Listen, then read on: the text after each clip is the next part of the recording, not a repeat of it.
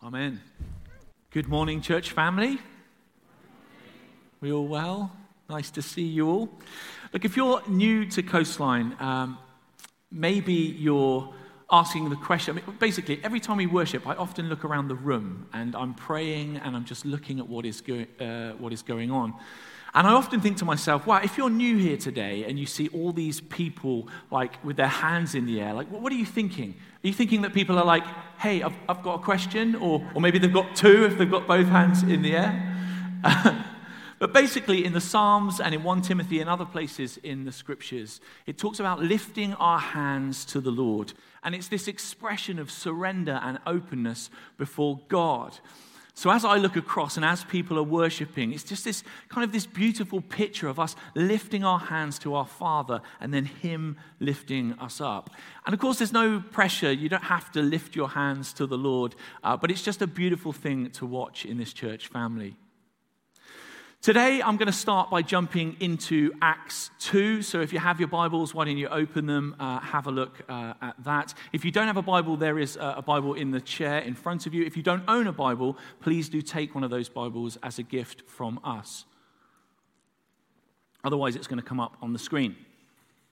Acts 2 really is this picture of what the early church looked like. But just before we get into this, there is one common phrase that some people think of when they think of the church. Maybe you can help me finish this sentence. The church is always asking for money. God, you said that quite confidently. Look, I'm not saying that everyone says this, but some people do think that about the church. Today, some of you will realize as you came in on your seats, there is a pledge form. And you have come today on our annual Giving Sunday. So I am totally unapologetic that I'm going to talk to you today about giving and specifically about giving money. We can give a lot to God in terms of our time and our talents, but today I want to talk to you about giving of our treasure, of our money. Please don't switch off and just hear me out. I heard a story a couple of weeks ago about two men that were shipwrecked. They'd made it to this deserted island in the middle of the Pacific Ocean, probably no bigger than this stage. There was one palm tree in the middle. They're completely surrounded by water. However, these two guys had very different responses. One guy just kept running around saying, look, we're going to die, we're going to die, we're going to die. Whereas this other fella just sat down, leant against the palm tree. He was completely content. The other man who was panicking finally spoke up and he said to this guy, look, how can you be so calm? The guy responded, don't worry. I earn $100,000 a month. The panicked man said, what on earth does that have to do with us being deserted on this island? We're going to die and you're worried about your income. The chill guy said, look, stop worrying. I'm a member of a church back home. And the panicked guy says, that has no bearing on our situation. We've got no fresh water. We've got no access to food. We're going to die. We're going to die. We're going to die. And the chill guy said, listen, maybe you've misunderstood me. I earn $100,000 a month. I'm a member of my church back home, and I tithe. My pastor will find us on this island.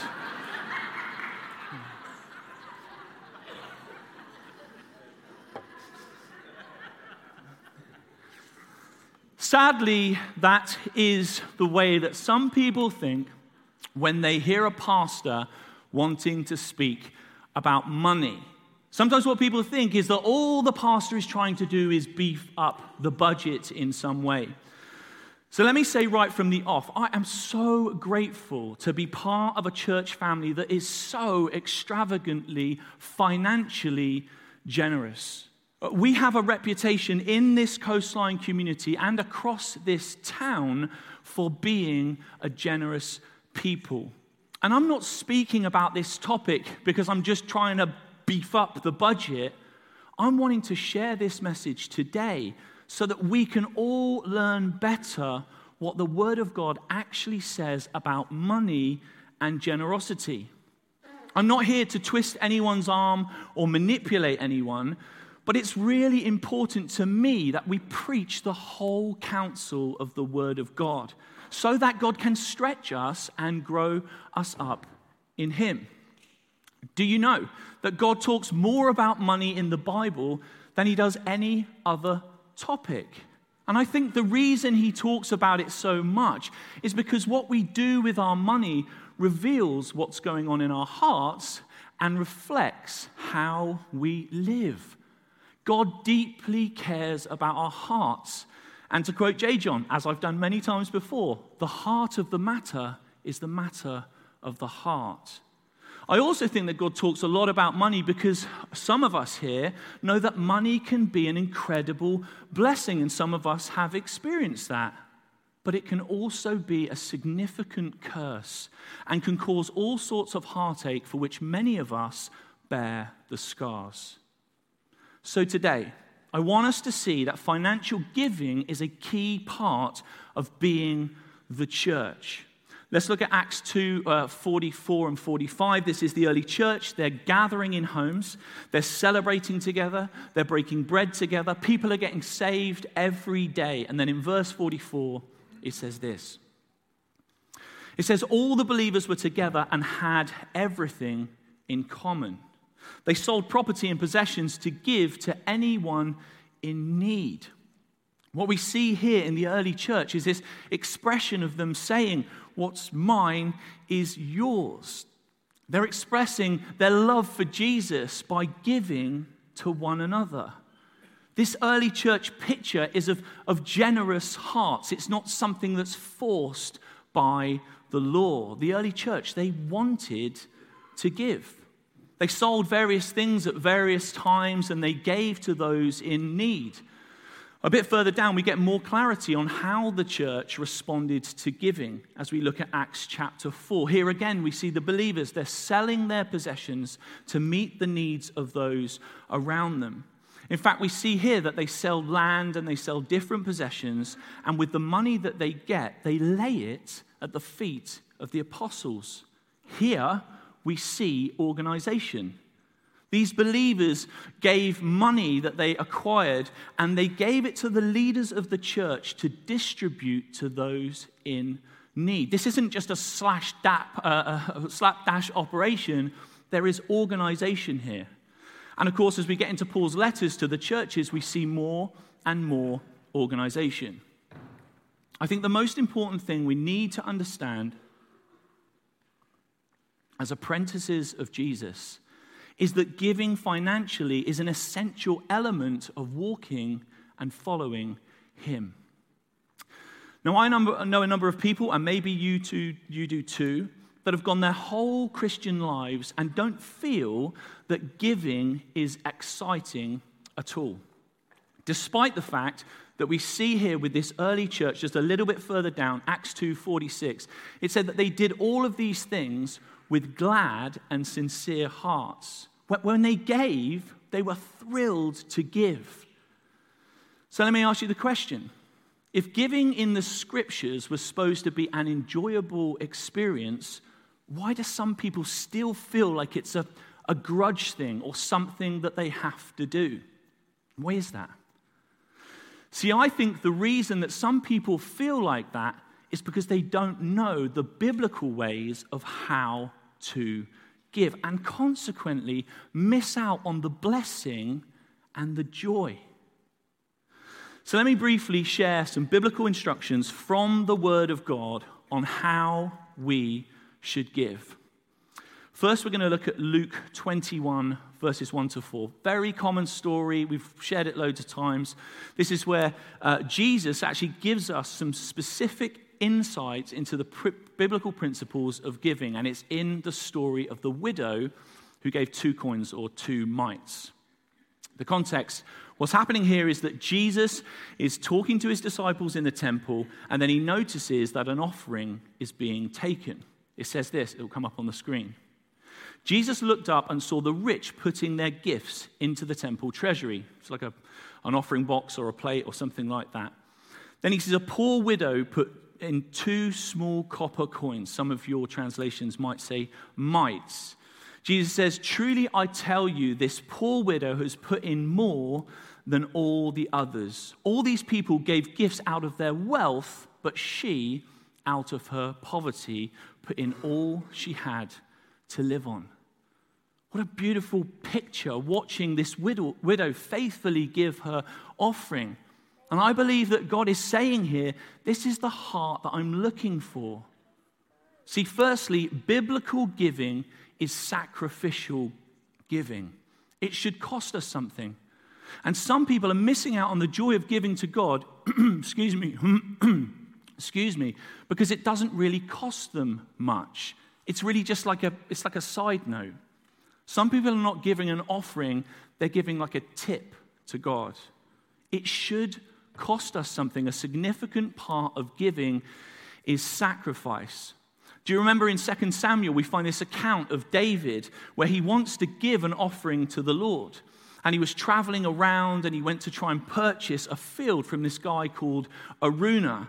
But as soon as this man recognizes that he's talking to the king, he did what probably all of us would do and say, "Oh, no, I want to give you the island. I want to give you this land. I want to give it to you." And David said, no, I don't want you to give me this land, this field, because then you're going to rob me of the blessing of giving sacrificially.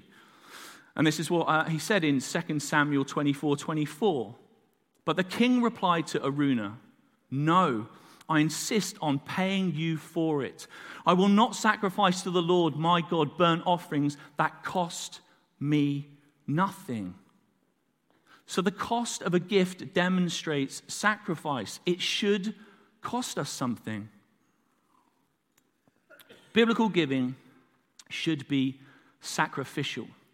But biblical giving should also be selfless. In the context of the widow's offering, before Jesus honors the widow, he talks about how the rich only gave out of their wealth. Scholars say that actually in Luke, some of these rich people that are putting their offerings in are actually the scribes. And these guys would have been the ones who knew the law and wrote all the legal documents for all the people. And referring to these scribes in Luke 20:47, Jesus says this. He says, "They devour widows' houses and for a show make lengthy prayers." Scholars actually believe that the widows would receive an inheritance because obviously, sadly, they had lost their husbands. They didn't know where to go to get sound financial advice, so they'd go to these scribes. They thought the scribes were knowledgeable, and they thought that they were trustworthy. And the scribes would give these widows bad advice. They would manipulate these widows and make massive profit financially from them.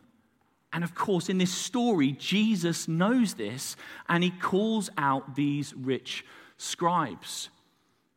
Remember, these scribes would have probably brought much bigger offerings than the widow, but Jesus isn't impressed with the scribes' gifts. He's impressed only with what the widow gave. Jesus is saying here that it's a sacrificial gift, but it's also a selfless gift. And I think one of the things we need to ask ourselves as we give a gift is, am I giving this gift for the glory of God, or am I giving it to benefit me? Some of these guys would have been giving just so that everyone else could see they were giving. But let me tell you, this is one of the reasons why it's so beneficial to give to the local church. I really believe that God calls us to give to the local church. You say, of course you do. You're a pastor of a local church. You're a little bit biased.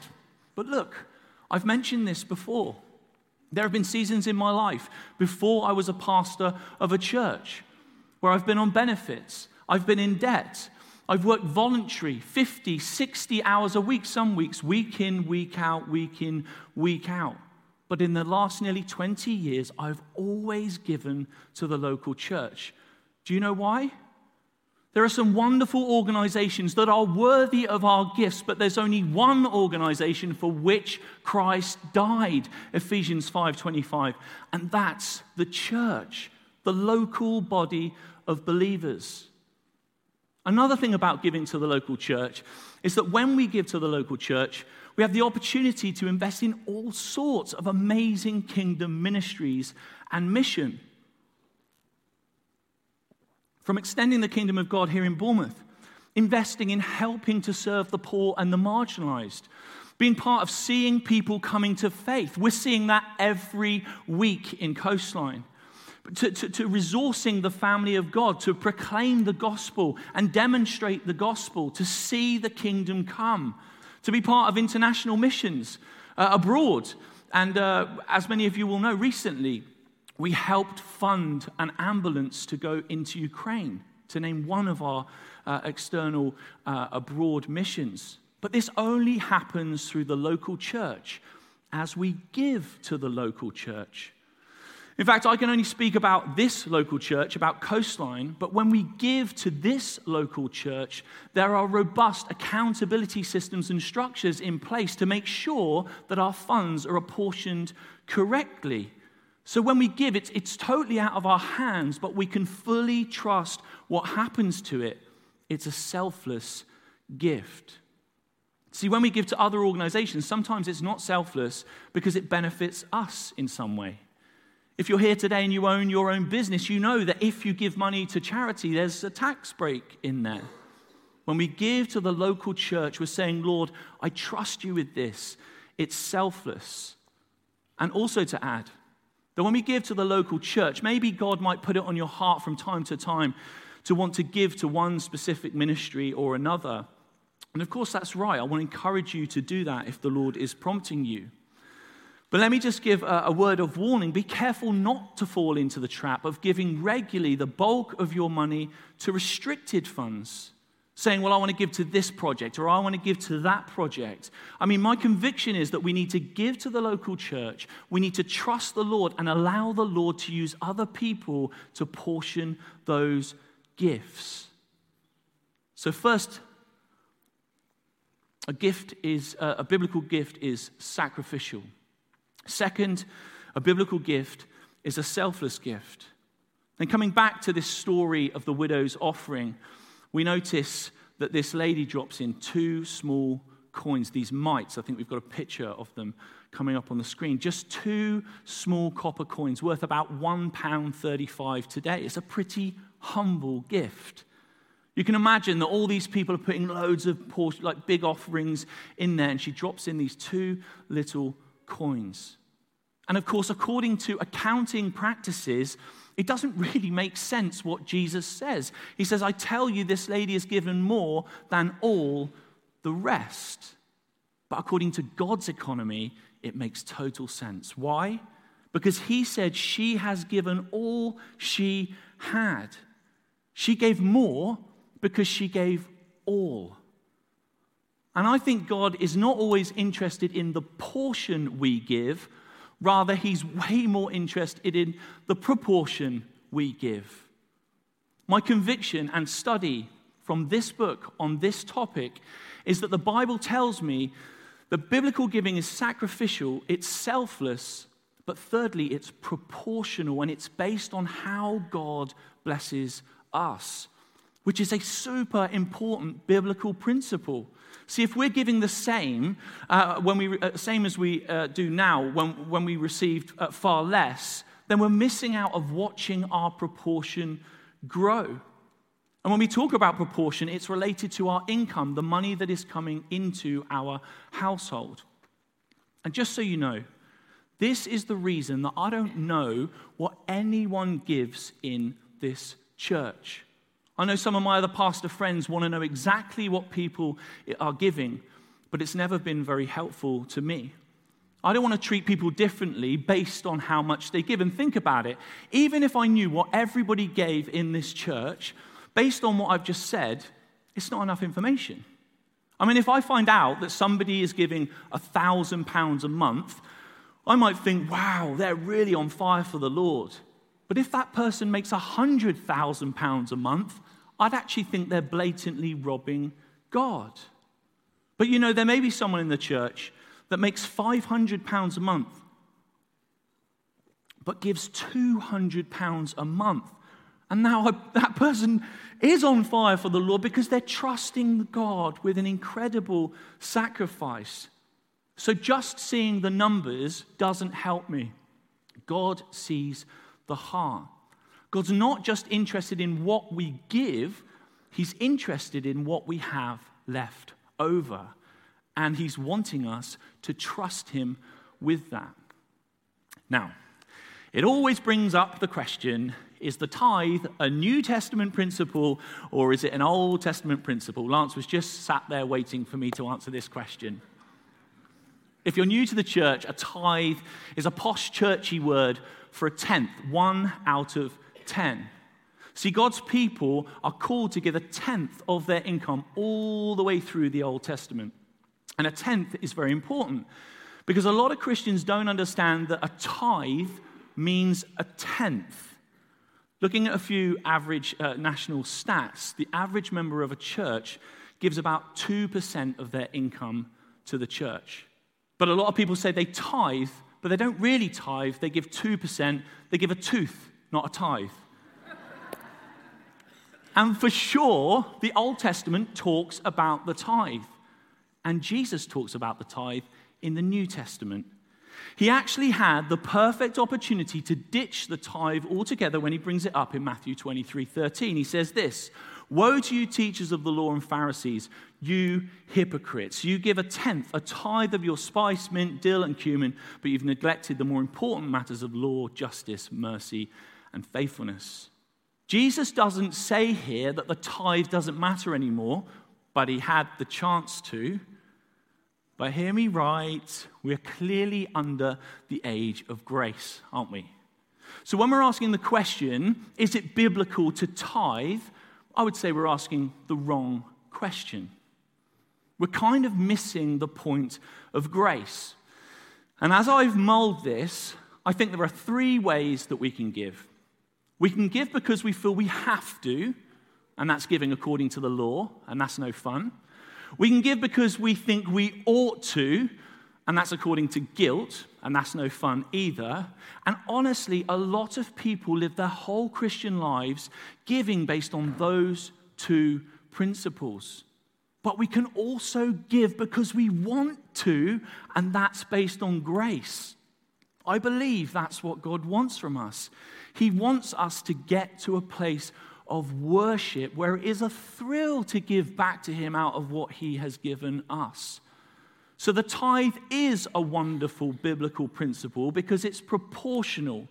And all through the New Testament, you see the proportional principle continue. Just to mention a couple of verses. 1 Corinthians 16 verse 2, Paul says this. He says, "On the first day of every week, each one of you should set aside a sum of money in keeping with your income." 2 Corinthians 8 verse 11 says, "Now you should finish what you started. Let the eagerness you showed in the beginning be matched now by your giving. Give in proportion to what you have." So God's word is saying here that giving is according to our income. If God blesses you richly with a lot, you should give a lot. If God blesses you with a little, you should give a little. That's also to say that poverty and financial hardship does not eliminate the responsibility of generosity. Remember, the widow here, she gave all and she had very little. Don't let the enemy rob you of the privilege of giving during financial hardship. Now, I know this. Some of you are going through tough times right now. But I want to assure you that some of the greatest blessings that have happened in my life have come when I've trusted Jesus in financial difficult times. The blessing hasn't always been a financial blessing, but God has blessed me immeasurably during those times. From a biblical perspective, giving should be proportional. Why? Because it's an expression of us trusting God, and that's what God wants us to do. He wants us to trust him. So biblical giving is sacrificial, it's selfless, it's proportional. And I mentioned this at the birthday a few weeks ago. Biblical giving should also be first. Throughout the scriptures, there's this principle of first fruits giving. First fruits is an agricultural term. It goes right back to Proverbs 3, verse 9, and it says, "Honor the Lord with your wealth. With the first fruits of your crops, then your barns will be filled to overflowing." When people brought in a harvest, the very first harvest that came in was the first fruits. And what God was saying was, trust me. I'm the giver of the whole harvest.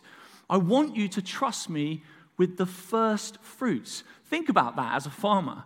Like bringing in the very first part of the harvest for the Lord, not knowing if the rest of the harvest would come in, but knowing that God gave you the harvest and of trusting Him that He will provide the rest later on. Choosing to give the very first part to God shows Him that we trust Him. That's what God calls us to do throughout the scriptures. We're meant to give out of the first portion of which God blesses us. Sadly, some people say, no, I will give to you, God. I am going to give to you, but first of all, I'm going to cover all of my monthly, weekly outgoings, and whatever money I have left, then I'll give it to you. That's not first fruits giving. That's last fruits giving. And really it says, God, I don't trust you with my money. To be really practical, this is why I've always given by standing order. The reason that I give online is because pretty much all of my financial life takes place online. My wages are paid online. They go straight into my account. All of our bills are paid online. They're electronic. In order for me to trust God and give my first fruits, I give through standing order. So I know that the first thing that goes out of my account is my giving. It avoids me ever missing a month. It just goes out straight away, and it's me saying to the Lord, I trust you with the first. It allows me, and of course Alice, to participate in first fruits giving, and it's a wonderful thing that God calls us to. God wants us as a church to give biblically. That means it's sacrificial. That means it's selfless. That means it's proportional. That means it's first. And the last thing I want to highlight, which is really the embodiment of this whole story about the widow, is that biblical giving is lastly worshipful. And it goes beyond any practical sense of what we should do. It's really about our hearts engaging in an ongoing journey of bit by bit by bit, understanding the mystery of kingdom economics. One of the things that I love to do with my kids is watch films. And sometimes I'll get a treat. Some of these, Skittles. I'm a very popular dad when I have a packet of these. And we'll sit down to watch a film. And basically, every parent in the room or every parent that's watching online has experienced this phenomenon at least once in your child's life. So we'll sit down to watch a film. Obviously, I'll proportion all these out to my kids. They've all got a bowl each. And then during the film, I'd reach across into their bowl to try and take a Skittle. And what do they say? Mine! And they look at me stone cold in the face. And I'm just trying to have a sweet. It's the weirdest thing to watch. Every child in the history of the world has done that, right? It's crazy. And as a parent, it kind of hacks you off. So when that happens, what I say to the kids is that they've missed some core principles that I should have already taught them. The first thing that you've forgotten, kids, is that I gave you the Skittles. And that should count for something, right? The second thing you forgot is I don't need your Skittles. I don't need your Skittles. Listen, I'm not a man of many means, but I can afford to buy me some Skittles if I want. In fact, kids, if I wanted to, on the way home from work, I can go and buy as many Skittles as I wanted. I could fill up the paddling pool in the garden, make you sit outside, and I could swim in them. Another thing you forgot is that I could take those Skittles anytime I wanted to. No, I could take them anytime I wanted to. 1 minute.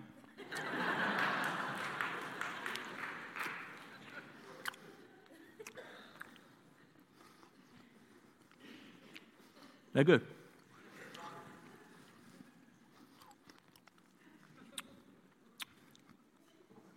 Sorry.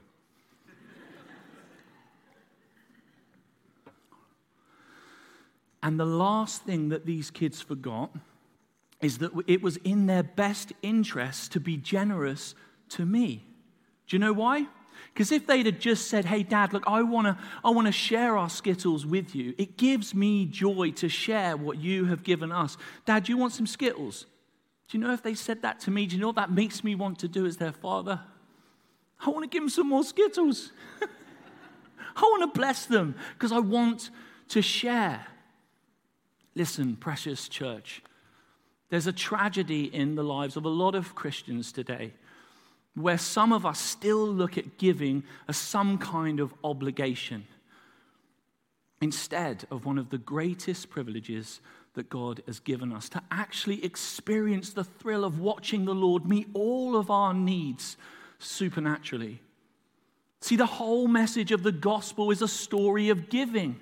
We were hopeless, we were dead in our sins, separated from God. But then John 3:16, for God so loved the world that he gave everything. That if we would believe in his son Jesus, we would receive the greatest sacrificial gift that anyone could receive. Salvation, new life, eternal life with him now and forever. There's a number of people here today, and maybe you're watching online. Maybe you've been following Jesus for years and you've never trusted God with your money. Maybe you've given him all sorts of things, but when it comes to this, your wallet, you've said, God, I can handle this myself.